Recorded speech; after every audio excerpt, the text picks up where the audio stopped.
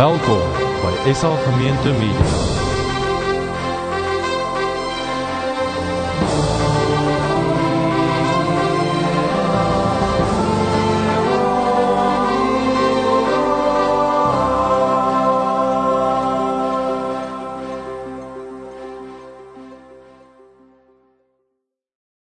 Gemeente, ek groet julle in die naam van die Vader en die Seun en die Heilige Gees. En mag dit wees dat jy vanoggend iets besonders sal beleef van die Here se teenwoordigheid in jou lewe. Dit is nogal belangrik dat ou nie net kerk toe kom terwyl hy van kerk toe kom nie. Dat ou hier sal wees omdat 'n mens weet dat die Here met ons elkeen 'n persoonlike afspraak het.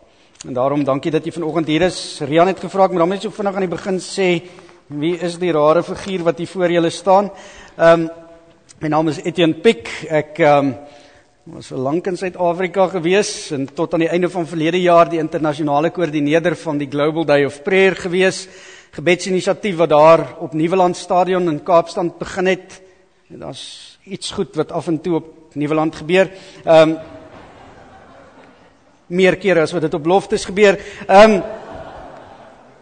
En die wonderlike voorreg gehad om te sien hoe dat hierdie gebedsinisiatief reg oor die wêreld versprei het en verlede jaar letterlik in elke land van die wêreld plaasgevind het.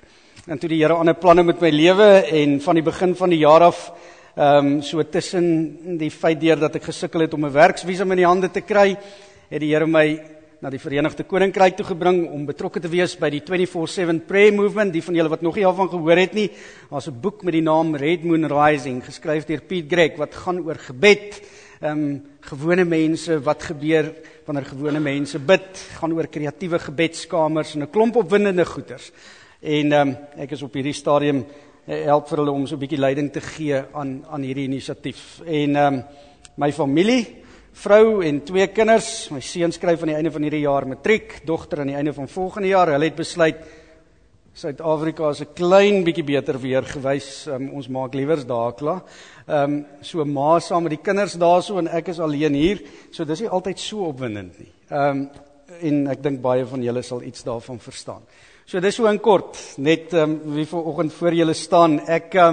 Ek sien uit om vanoggend en volgende Sondag so 'n bietjie saam met julle op reis te wees uit die woord uit. Die een ding waaroor ek geweldig opgewonde is in my lewe is die realiteit van God se woord, wat nog net so waar is vandag soos wat dit was 'n klomp jare terug, toe dit deur die Heilige Gees geïnspireer en vir mense gegee is. We gaan vanoggend so 'n redelike lang skrifgedeelte lees, maar dis 'n stuk geskiedenis wat ek dink julle redelik goed ken, en dit sal goed wees as jy so 'n bietjie saam met hierdie geskiedenis beweeg. Ek gaan eers die skrifgedeelte lees en dan gaan ons saam 'n gebed doen en dan gaan ons saam hoor wat die Here vir ons wil sê. Ons gaan saam lees van Exodus 13 van die 17de vers af. Exodus 13 van vers 17 af, en dan gaan ons lees tot aan die einde van hoofstuk 14, en dan net so 3 verse in hoofstuk 15. Vir die van julle wat vergeet het waar Exodus is, dis redelik voor in die Ou Testament. Exodus 13 van vers 17 af, en ek wil hê jy moet baie mooi na hierdie verhaal luister. Toe die Farao die volk laat trek het God hulle nie die pad na die land van die Filistyne toe laat vat nie, hoewel dit die kortste was, want hy het gesê, as die volk in 'n geveg betrokke raak, kan hulle dalk spyt kry en na Egipte toe teruggaan. Daarom het God die volk met 'n ompad laat gaan, met die woestynpad in die rigting van die Rietsee. Die Israeliete het goed georganiseerd uit Egipte getrek. Moses het die liggaam van Josef saamgevat, want Josef het die seuns van Israel dit destyds uitdruklik met 'n eed laat beloof. Hy het gesê, God sal beslis later na julle omsien, en dan moet julle my liggaam van hier af saamvat. Hulle het Sikot verlaat en by Etam aan die rand van die woestynkamp opgeslaan. Die Here het bedags met 'n wolkkolom voor hulle uitgegaan om vir hulle die pad te wys, en snags met 'n vuurkolom om vir hulle lig te verskaf, sodat hulle dag en nag kon trek. Die wolkkolom bedags en die vuurkolom snags het altyd voor die volk gebly. Die Here het vir Moses gesê, beveel die Israeliete om weg te draai en kamp op te slaan naby Pi-Hahirot tussen Migdol en die see. Reg oor Baal-Sefon by die see moet julle kamp omslaan. Dan sal die Farao dink dat die Israeliete verdwaal het en deur die woestyn vasgekeer is. Ek sal die Farao weer koppig maak sodat hy julle agtervolg, en ek sal my mag laat geld in hom en sy leer. Dan sal Egipte besef dat ek die Here is. Die Israeliete het die bevele uitgevoer. Toe die koning van Egipte die berig kry dat die volk vergoed weg is, het sy houding en die van sy amptenare teenoor die Israeliete verander. Die Egiptenaars het gesê, wat het ons aangevang dat ons die Israeliete laat trek het? Nou is ons hulle diens kwyt. Die farao het sy strydwa laat inspan en sy leersaam het hom gevat. Hy het sy 600 beste strydwaans gevat, asook al die ander Egiptiese strydwaans, elkeen met 'n bemanning van 3. Die Here het die farao, die koning van Egipte, koppe gemaak, sodat hy die Israeliete agtervolg het. Maar die Israeliete het onder die beskerming van God verder getrek. Die Egiptenaars het hulle agtervolg en al die strydwaans van die farao met bemanning en leermag het hulle ingehaal, terwyl hulle besig was om by die seekamp op te slaan, naby Pi-Hagirot, reg oor Baal-Sefon. Toe die farao naderkom, sien die Israeliete skielik die Egiptenaars sit hulle agterna. Hulle het baie bang geword en benoud na die Here geroep. Hulle het vir Moses gesê, is daar nie begraafplek in Egipte nie, dat jy ons saamsleep om in die woestyn te sterwe? Wat het jy ons aangedoen, dat jy ons uit Egipte laat trek het? Ons het jou mos in Egipte gesê, om ons te laat staan, dat ons vir die Egiptenaars werk. Dit is vir ons beter om vir hulle te werk, as om hier in die woestyn om te kom. Jy kon daar ingesit het, shame. Maar Moses het die volk geantwoord, moenie bang wees nie, staan vas. Kyk hoe die Here julle vandag gaan red. Want soos wat julle Egiptenaars nou daar sien, sal julle hulle nooit weer sien nie. Luister nou na hierdie ongelooflike vers. Bly julle maar kalm, die Here sal vir julle veg.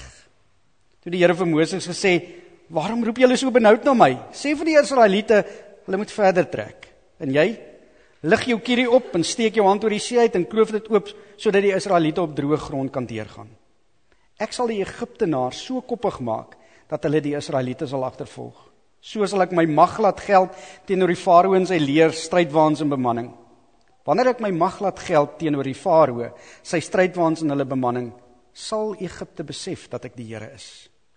Die engel van God wat altyd voor die Israeliete uitbeweeg het terwyl hulle getrek het nou agter hulle plek ingeneem. Ook die wolkkolom wat voor hulle was, het agter hulle ingeskuif, tussen die Egiptenaars en die Israeliete.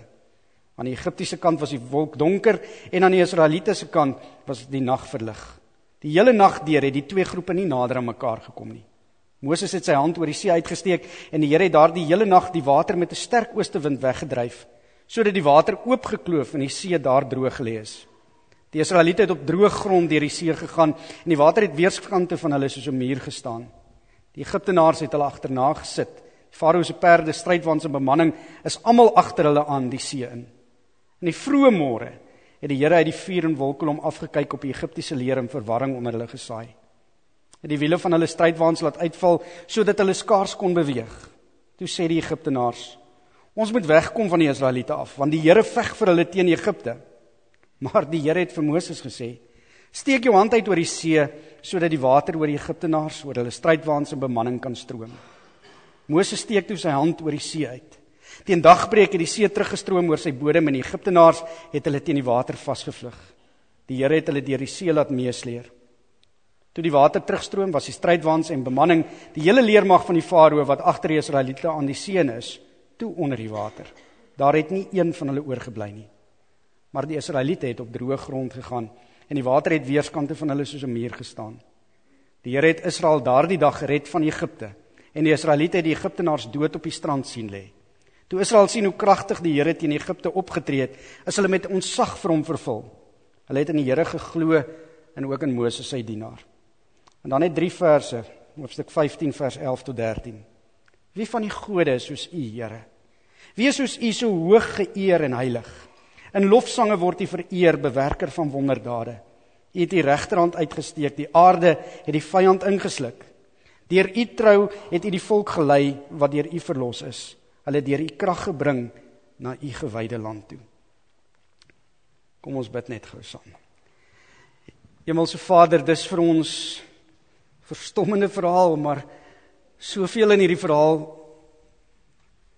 wat so ooreenstem met ons eie lewenspad. En daarom, Here, is dit ons gebed dat U hierdie stuk geskiedenis vandag vir ons op 'n nuwe manier sal kom laat lewe in die realiteit van 2011. Dat U dit sal laat inspreek in die realiteit van die goed waarmee ons elke dag gekonfronteer word. Here, laat dit nie net vir ons iets wees wat ons vanoggend hoor en hier uitstap en dink, dit was nogal oulik nie, maar dat ons dat ons dit deel van ons lewe sal maak, en dat ons dit daar buitekant sal uitleef, dat ons dit sal uitleef in ons verhouding met U. Daarom stel ons onsself nou oop en bid ons Heilige Gees dat U ons sal kom voed met die woord wat lewe gee. Dat U ons op 'n nuwe wyse sal inspireer, dat U ons gedagtes en ons denke sal verander, sodat ons die dinge sal sien waarop dit werklik aankom. Kom raak vir ons aan in Jesus se naam. Amen. Nou ek het so 'n bietjie van 'n jaarlange geveg gehad om 'n werksvisum in die hande te kry. So die 1 Januarie hier aangekom en eintlik wettig van die 1 Mei af in hierdie land geleef. Met die meeste van julle was dit heel waarskynlik nie so nie. Maar ek wil tog begin met 'n paar vrae en so vinnig vir jou vra. Julle mag praat in die gemeente, nee. Okay, nee, dan is dit alraai. Net vinnig hoor. Wie van julle sê gou vir my, hoe het jy gevoel toe jy die eerste keer gehoor het dat jy nou eintlik Engeland toe kom? Nou, hoe het julle gevoel? Opgewonde. Okay, so dit sou bad gewees het as jy nie opgewonde was nie, né? Ek het 'n idee daar's 'n paar vrouens wat dalk sou sê as dit nie vir hom was nie, maar ons die huweliksweek is bietjie later. Ja, ek dink meeste opgewonde, né? Daar sou dalk nog so 'n stukkie angs in jou wees. Wat lê voor, wat gaan gebeur? Maar die oorgrootte gevoel was geweldig opgewonde oor hierdie nuwe avontuur wat voorlê. Vir wie van julle was die kom na Engeland toe, buiten besigheid of watter ander manier jy hier gekom het, ook 'n geestelike reis? Julle mag ook julle hande opsteek, né? Vir wie was dit 'n geestelike reis? Jy het hierdie ding met die Here uitgeklaar. Jy wou doodseker hê, dis die Here se plan dat jy hier is. Kan ek net weet, check, want dan ek worry bietjie. Okay, daar's al 'n paar van julle. Okay. Hoeveel van julle, of die Here van die begin af deel van jou plan was, of nie deel van jou plan was nie, het tye beleef, waar jy ontnigter was, oor jou hier wees? Nou weet ek, nou raak dit nou so klein bietjie sensitief en kom sit dit naby aan jou, maar wie van julle het met tye, eerlikwaar, gevoel, this is not nice? Okay, sak gou. Dis die maklike een. Die moeilike een, wie was partykeer vir die Here kwaad? Wie het af en toe gesê, kon jy nie vir my gewys het nie? Dat dit nie heeltemal so romanties sou wees nie. Wie van julle het gesê, Here, ek dink jy ken nie die wêreldkaart nie, ek dink nie jy moes my hiernatoe gebring het nie. Party van julle het daai gevoel gehad?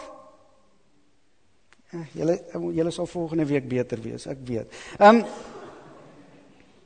Ek dink ons almal gaan deur hierdie goed in ons lewe, nê. Ons pak hierdie goeders aan en ons stap die pad saam met die Here of ons stap die pad nie saam met die Here nie, maar iewers wanneer die realiteit kom van dit wat nou gebeur het en die opgewondenheid so 'n bietjie plek gemaak het vir die realiteit van omstandighede, dan voel dit vir ons, oeps, dis bietjie meer as wat ek kan hanteer. Dis nie altyd so lekker nie. Ek het 'n videoklip wat baie kort is, klein bietjie charismaties. Kyk gou daarna, dalk vereenselwig jouself hiermee.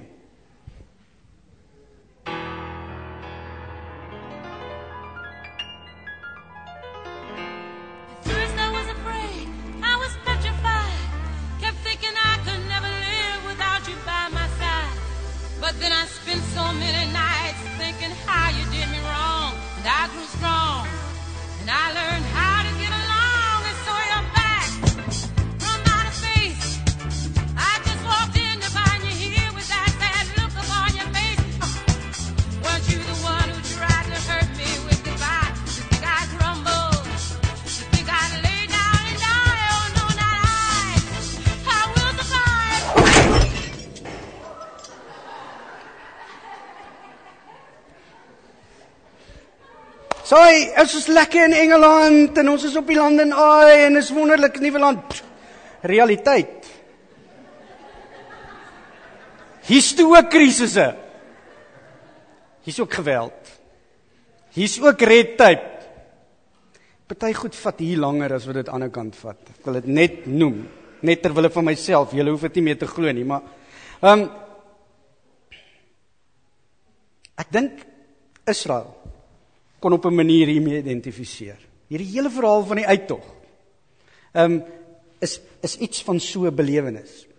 Yes, daar's 'n klomp opwindende goed wat gebeur in die volgende oomblik, die realiteit van die Rooi See. En as jy kyk na die kaart van die uittog, gaan jy nog 'n bietjie meer daarvan verstaan.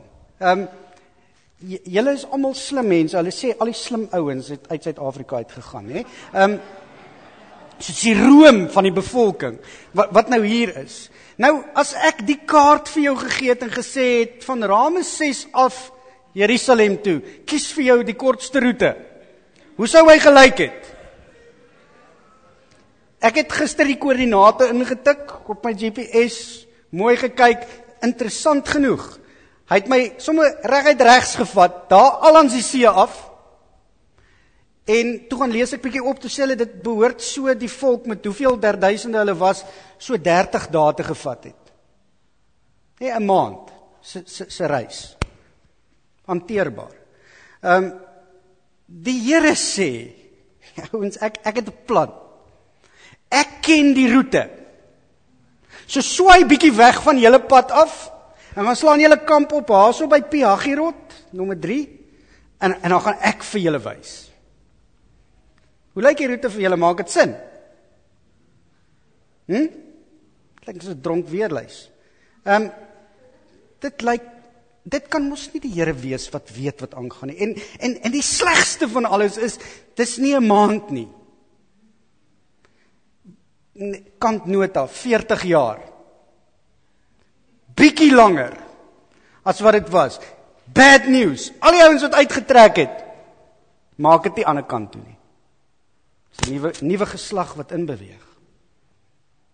So, jy behoort te verstaan, as ons by hierdie gedeelte kom waar ons so pas was, waar die Israeliete skielik, sommer terwyl hulle uit die land uittrek, en baie opgewonde is, want onthou hulle het nou met krag gesien, hoe dat die Here met 'n klomp wonders, met die 10 plaae, die Farao en die Egiptenare oortuig het dat hulle nie meer moet wees nie. Hulle het gesien hoe dat die Here se hand beweeg, opgewonde om op hierdie tog te wees, op pad na 'n nuwe toekoms, en hulle weet van hierdie land van melk en honing wat voor lê. En dan kom hierdie oomblik waar hulle te staan kom voor die Rietsee.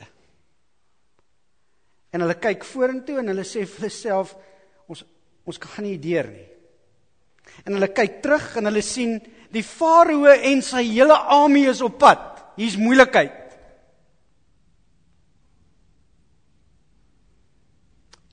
En dan kan jy nogal half op 'n manier verstaan dat hulle begin rebelleer. Dat hulle vir Moses sê, hoekom bring jy ons hiernatoe om ons hier te begrawe? Dit was mos vir ons beter om aan die ander kant te bly, daar waar ons kos gehad het. Ja, ons het swaar gekry, ons was slawe gewees, maar dit was baie beter daar, as om hierdie tragedie te beleef. Jy het gesê, God is met ons op pad, ons het sy hand sien beweeg, en skielik staan ons hier, doodloopstraat. Why? Hoekom? Wat maak sin rondom hierdie ding?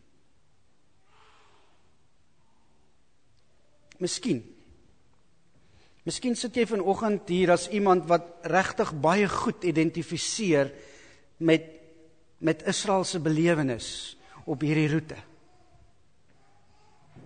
Miskien het jy vanoggend hier ingestap en hier's 'n nice glimlag op jou gesig, maar hier binnekant woel en breek die goeters. En dis nie net die geweldige verlies van Amy Winehouse nie. Dis nie net 100 mense in Oslo wat dood is, en nog 'n aardbewing in Japan, en Obama wat planne moet maak, somme moet maak nie. Dis dalk vanoggend jou eie lewe.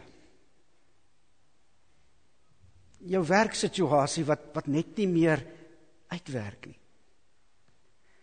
Jou finansies wat daarom net nie meer werk nie. Jou huwelik wat daarom net nie meer so lekker is soos wat dit 'n klompie jare terug was nie. Dalk is dit bekommernis oor jou kinders, dalk is dit siekte, dalk is dit, jy weet wat dit is. En dalk as ons regtig agter daai glimlag gaan krap vanoggend, dan gaan ons op 'n plek kom waar ons mekaar gaan sê, ek kan nie meer nie. Dit voel ook vir my asof ek teen die Rietsee vasbeweeg het. En ek voel of die Here my gedrop het. Dis nie meer so opwindend soos aan die begin nie. Waar is hy? Is hy nog 'n realiteit? Is hy hier wanneer alles wat vir myself soveel sekuriteit gegee het, begin skud? Toe baie van julle na hierdie land toe gekom het, was alles honkie-dorie. Jy het nie 'n visum nodig gehad om in en uit te kom nie. Jy het wonderlike werksgeleenthede gehad. Ekonomie was in hoogbloeityd gewees. Net dalk sit jy vanoggend hier as iemand wat op breekpunt is, wat vir jouself sê, is tyd om op te gee. Ek gaan nie verder werk nie. Vasgekeer teen die Rietsee, en die Egiptiese weermag is op pad. Goeie nuus vanoggend is, dat die roete nie geëindig het daar nie, of die storie het nie daar geëindig nie, daar het nog 40 jaar voorgelê. Nou, ek bid nie vir jou 40 jaar nie, hoor my mooi. Maar daar's 'n pad van God met sy kinders.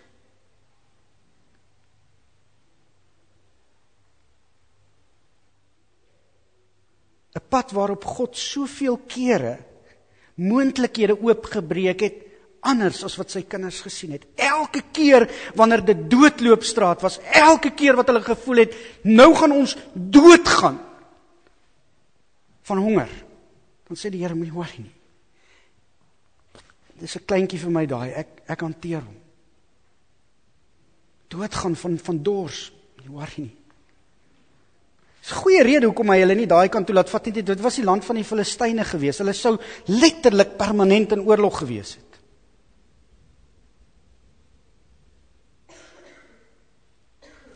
Die vraag vanoggend, in die paar minute wat ons oor het, en die vraag wat Israel homself gereeld moes afvra is, wie is jy wanneer jy voor die Rietsee oomblikke in jou lewe kom? In die verhaal wat ons gelees het, was daar 3 rolspelers, baie eenvoudig. Israel, die ouens wat geweldig opgewonde is, omdat hulle die slawelewe verlaat, wat die reis met passie aanpak, omdat hulle God se hand sien beweeg het, hulle het 10 plae gesien, wat in intensiteit toegeneem het, hulle het geweet, God is hier. Die ouens wat vir jare al vashou aan die belofte van die beloofde land, die land wat oorloop van melk en honing. En dan in 'n oomblikse tyd, wanneer die eerste terugslag kom, dan gryp vrees hulle harte vas. En dan wil hulle opgee. Dan sê hulle, dis net nie die moeite werd nie. Miskien moet ons 'n einde aan alles maak, want dis tog waartoe dit loop.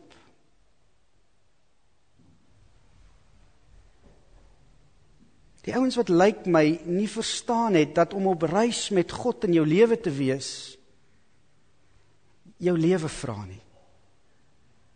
Jy sien, die ding wat ek en jy graag wil hoor, is dat die lewe van disippelskap gemaklik is. Dat God alles nog gemakliker vir ons maak. Ek lees hierdie afgelope tyd Radical van David Platt en so 'n bietjie rond gaan karring daar in Cost of Discipleship van Dietrich Bonhoeffer en wat hierdie ouens doen is om ons weer terug te bring na die Bybel toe en te sê, maar die Bybel sê nie dit gaan al hoe gemakliker word nie. Die Bybel sê alles uiteindelik tot eer van God, maar die pad van disippelskap is lewe aflê. Dis offer, dis jouself gee. Dis ook die Rietsee oomblikke in die Oosdaar. Dis nie net 'n pad van die heeltyd hula hoe geloof nie. Dis partykeer sien wanneer jy nie kan sien nie. Dis nie sommer net fluffy vashou elke Sondag aan 'n nice boodskap nie. Dis glo wanneer alles sê dis nie so nie.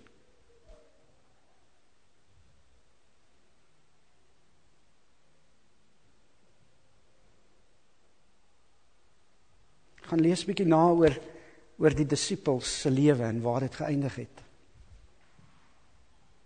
Niemand se einde was romanties nie. Of onderste bo gehang, gekruisig, oopgespalk,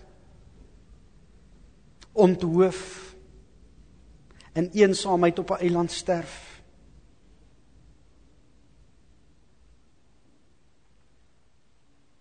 Jy sien, as dit jou verwagting is, dan gaan die Rietsee oomblikke vir jou 'n tragedie wees. Maar die ander rolspeler is Moses. Die vreemde, die weird Moses. Want hy sien presies dieselfde prentjie as wat die Israeliete sien. Hy sien ook die Rooi See, die Rietsee. Hy sien ook die Farao en sy bemanning aan die kom. Hy weet daar's nêrens heen nie. En Moses, so kalm soos 'n palm, sê vir die ouens, hier kom 'n show vandag. Hoor wat sê hy vir hulle in Eksodus 14 vers 14, hy sê, bly julle maar kalm, die Here sal vir julle veg. Kyk wat die Here vandag gaan doen. Hoekom is hy so anders? Want Moses was nie net 'n toeskouer van God se plan vir die Israeliete nie. Hy is 'n deelnemer. Nie net op afstand gekyk na hoe God met die 10 pla die Farao en sy manskappe probeer oortuig dat hy God is nie. Hy het 'n intieme verhouding met God gehad. Hy het God nie net op Sondag geken en partykeer by 'n Bybelstudie in die week nie.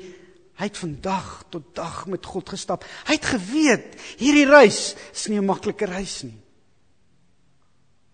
Hy het geweet, dit gaan my lei tot op die plekke waar dit lyk asof dit onmoontlik is.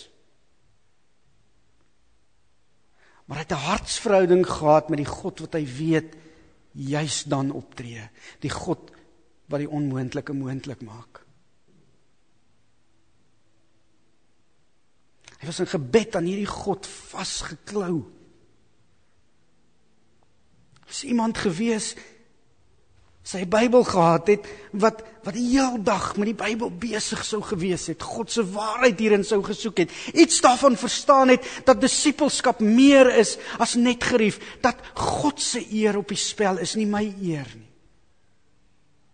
En dat hy daarom van ons vra om ons lewe af te lê, dat hy daarom van ons vra om partykeer 40 jaar te stap, sodat hy ons kan vorm, sodat hy ons kan gereed kry, sodat die nasies mag weet, dat hy die koning is. Ek het net nou 'n song gesing, ek weet nie of jy geluister het na wat jy gesing het nie, maar daar het gestaan, as ek my lewe moet aflê, dis oukei. Is jy bereid? Is dit wat disippelskap vir jou beteken, dat jy jou lewe sal aflê? Is jy ernstig daaroor?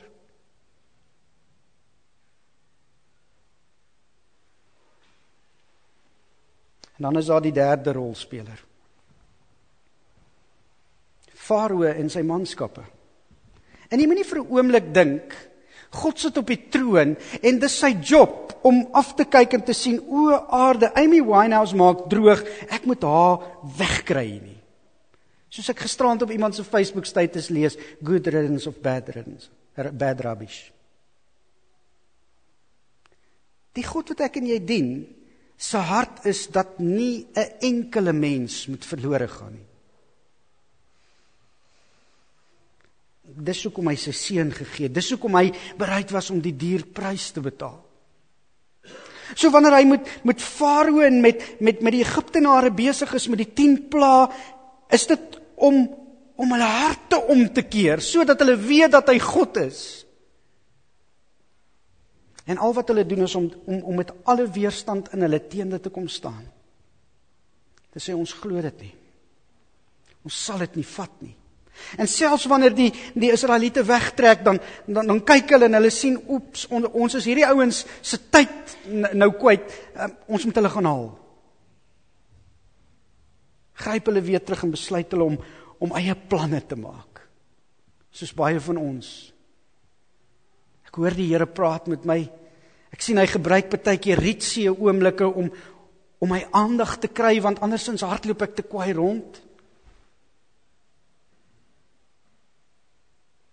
En dan sê ek, Here, staan net 'n oomblik eenkant, ek is 'n mens van 2011. Ek het baie Facebook-pelle. Ek ken van sielkundiges, ek het genoeg geld om te betaal. Ek sal cope. Ek sal hierdie ding uitwerk. Ek het planne.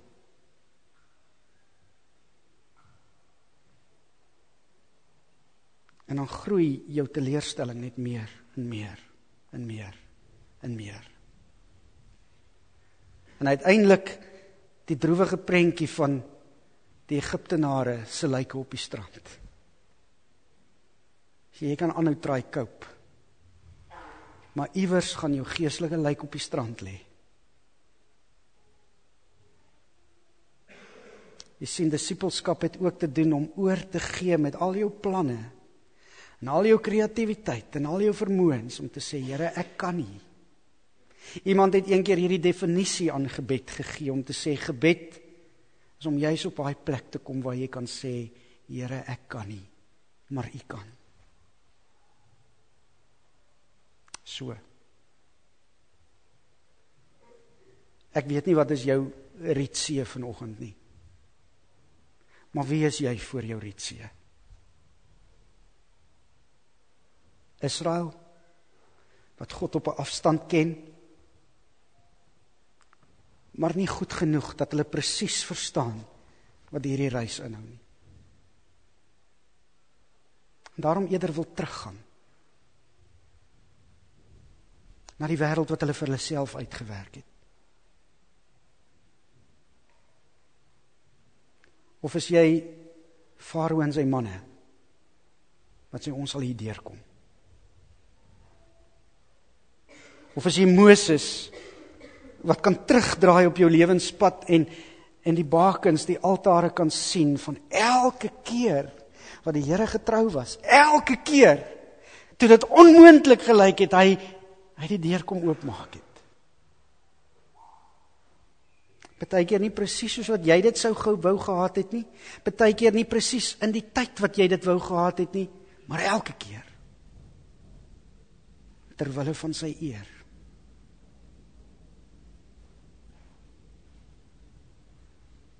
Jy sien, is die Mosese wat dit maak. Die ouens wat hierdie hartkonneksie met God het. Ouens wat gekies het om van die begin af hierdie reis aan te pak met alles wat dit mag vra, selfs al kos dit my lewe.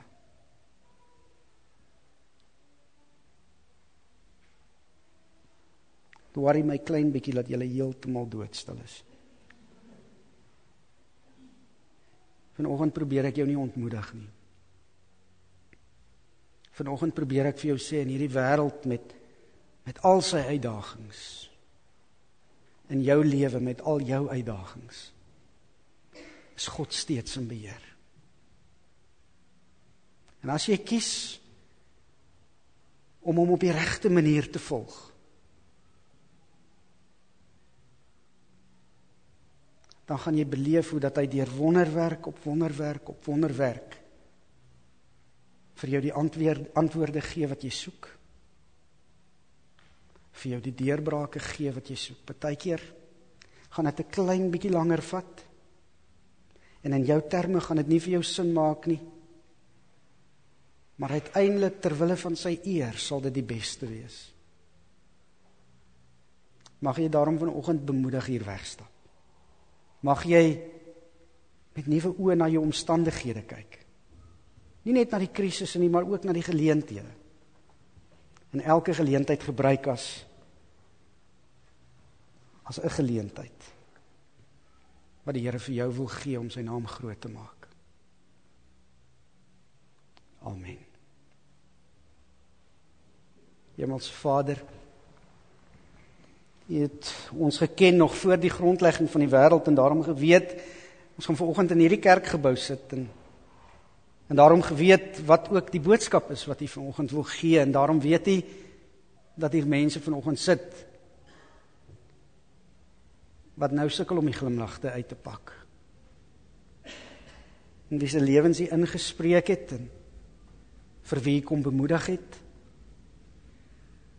En dan weet U daar is van ons wat nodig het om maar net weer bietjie die realiteit van disippelskap te hoor. Te hoor dis oukei dat ons nie hoef te cope nie.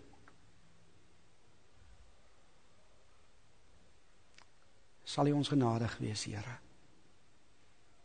Sal U ons elkeen kom ontmoet by ons Rietsee. En al sien ons die Egiptenare en ons sien die watermassa voor ons, dat ons nie vasgekeer sal voel nie. Dat ons met hoop vanoggend uit hierdie gebou sal uitstap. Hoop waarvan ons nie 'n duidelike prentjie het nie, maar waarvan ons 'n vaste wete en 'n vaste vertroue het, dat God sal. Hou ons gesinne vas, hou ons in ons verhoudings vas. Here, hou ons vas hier waar ons in die vreemde sit. Dat ons in U geborge sal wees. Dat ons in U veilig sal voel en dat ons in U daardie toekoms sal raak sien wat U vir ons in gedagte het. Seën ons verder in hierdie week. Raak elkeen aan wat siek is, wat moedeloos is, wat 'n bepaalde nood het, wat worstel met sekere goed. Is die God van genesing. Kom doen dit in hierdie oomblik. In Jesus se naam. Amen.